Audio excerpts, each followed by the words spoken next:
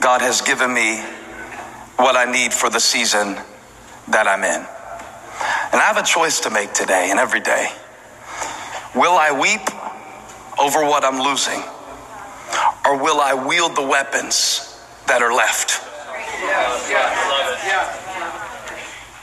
Provision, perspective.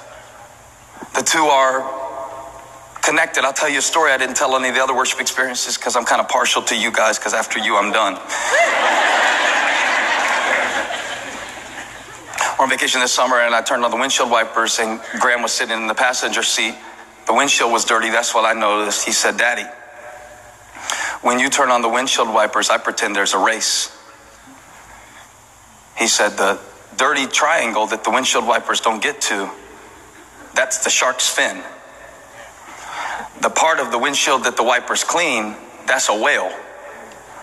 The wipers are the dolphin, and when you turn them on, they're jumping." Here's why I told you that story. I was looking at a dirty windshield. He was looking into the windshield. I saw a dirty window. He saw SeaWorld. And here's my premise. It's about perspective. Repeat after me. What I see is up to me.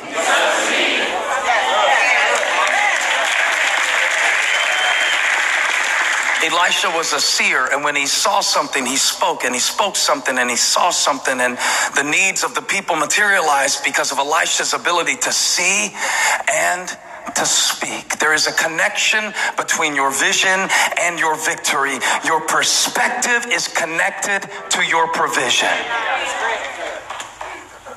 But my mind plays these tricks on me. I only see the dirty windshield. Here's the thing that my mind is always noticing. I'm always noticing and asking myself the question, and I have the ability to work in any situation, to walk in, and I automatically notice what I'm missing. That's what my brain tends to think when I walk into a situation. And I want you to pray for me, because this is a terrible question just to walk in. Do y'all have that question? Because I want it on the screen. My brain is constantly asking the question, walking into any situation. Flow with me. What am I missing? What am I missing? I'm really good at weeping over what isn't there, or worrying over what isn't there. My brain is trained to do it. It's almost as if I feel like somewhere along in my life I took a class on how to walk into any situation and notice what I'm missing, what I don't have, what I can't do, what I can't control. Now, I'll give myself a little credit, because some people don't even notice the need. They just walk by it. It amazes me sometimes what my children will not even see that needs to be done. It's not that they didn't do it, it's that they didn't even see that it needed to be done. One of my children asked Holly the other day, "You mean I have to take a bath every day?" He doesn't see the need because he doesn't smell the stench. You know, you can get to a place in your life where you've been in a situation and condition so long that everybody else smells it but you.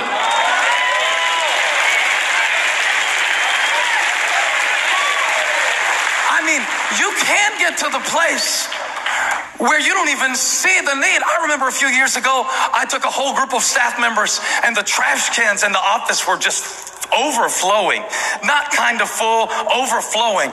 And I walked a group of staff around, and I said, "Answer me a question. Did you not take this trash out because you didn't want to take it out? Or did you not notice?" And you know what? Honest to God, they didn't even notice the need, or at least that's what they told me. And some people don't even notice. Worse yet, sometimes we don't see the need because all we see is the symptom. Can I preach a little bit? In your body, this is called referred pain.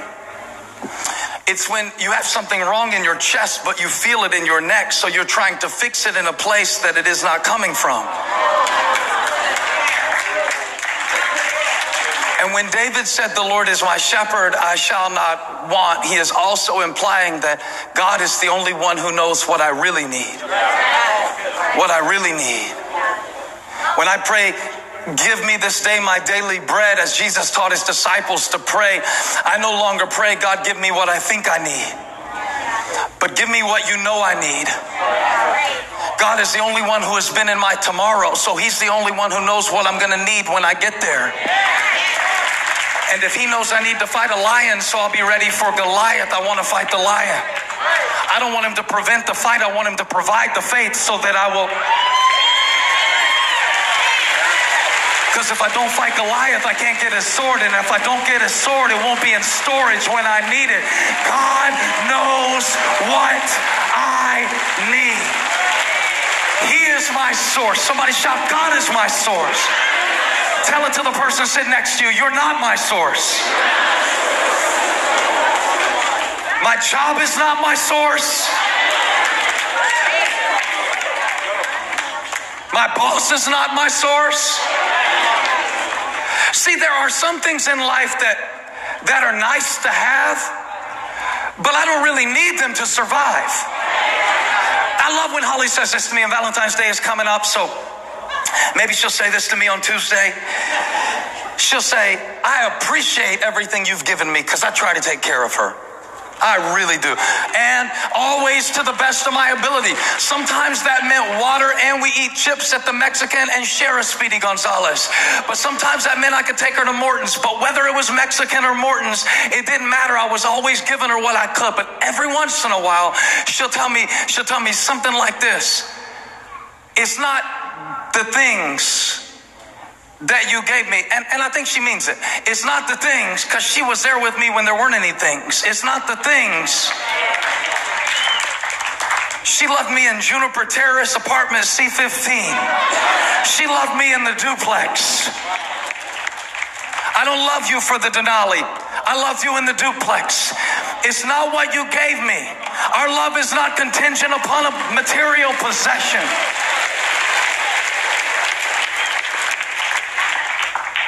And I wonder, have I come to that place in my relationship with God that I really believe that if he didn't give it, I don't need it? My brain tells me differently.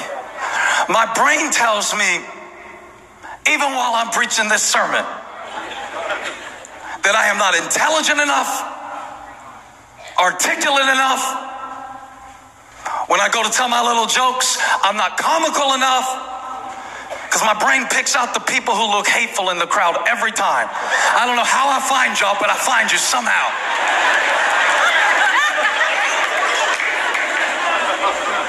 And my brain will pick out what's missing. There could be 1,000 people standing up, preach, pastor, but my little brain. You too? I mean, I can walk in a situation and find what's wrong in a minute. Notice who wasn't nice to me in a minute. Always notice what I'm missing. Always notice what I lack.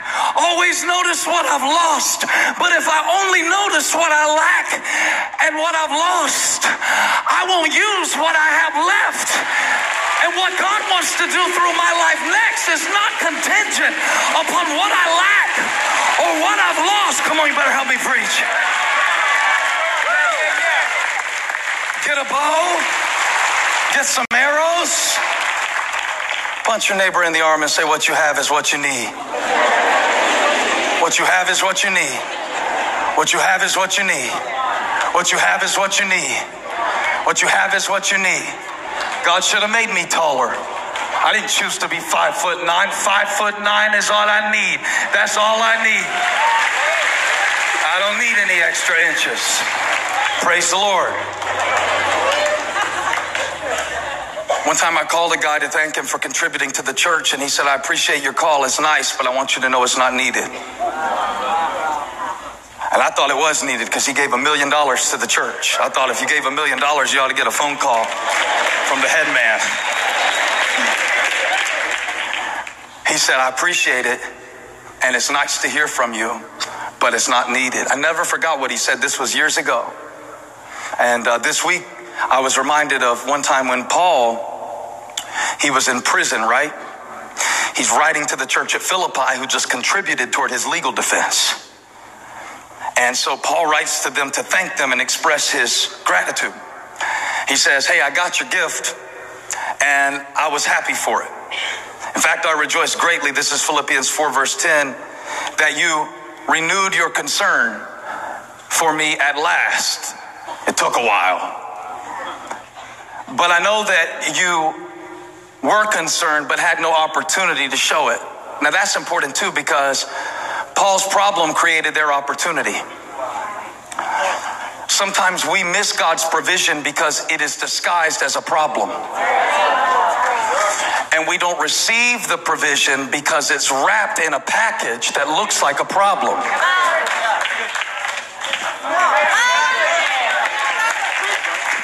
And we keep sending back the gift that God is trying to bestow upon us because it doesn't feel good. Sometimes God will send correction into your life to make you better. You've been praying for God to make you better, but he didn't do it through somebody telling you how good you are. He sent somebody to correct you, but you don't like the way correction feels. So rather than receive the correction, which is a gift to take you where God is calling you to, you get offended and quit.